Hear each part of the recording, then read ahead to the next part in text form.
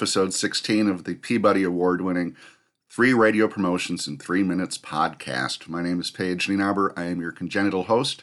And with Valentine's just a few days away, if you're still stuck for something, if you haven't done screw veneers, it is a great, just throw it on social media kind of thing.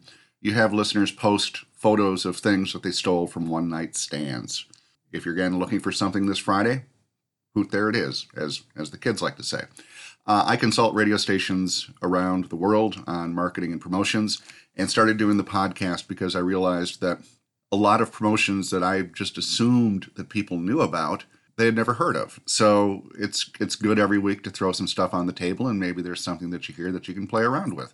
And again, we do it in a PPM-friendly 3 minutes. So let's start with promotion number 1, Hack Tag.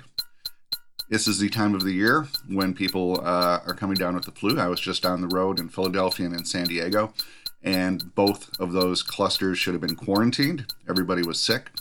Hack Tag is very simple. You have for people who are stuck at home, hopefully listening to the radio, stuck with the flu, you come up with a phrase. This is again for people who are at home with the flu, hacking up a lung. You have them post a phrase, share it, and somebody wins emergency, orange juice, aspirin, all delightfully delivered to the door by a street teamer in an EMT outfit with a face mask. Idea number 2, flu shots. For the radio stations that do club gigs, flu shots would be free liquor unlimited. If you are allowed to do drink specials, there you go. Topical.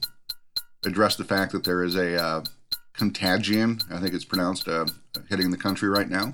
Offer flu shots. And idea number 3, Live Eye. This was done kind of when Periscope was a thing, which I think was for about 38 seconds. It was also done by Q in Memphis as Live Eye for the Bieber guy. Really simple. It's a form of The Fugitive, but with a visual. They took an iPhone, put it in the mesh part of a backpack, and sent a promo person out with it on.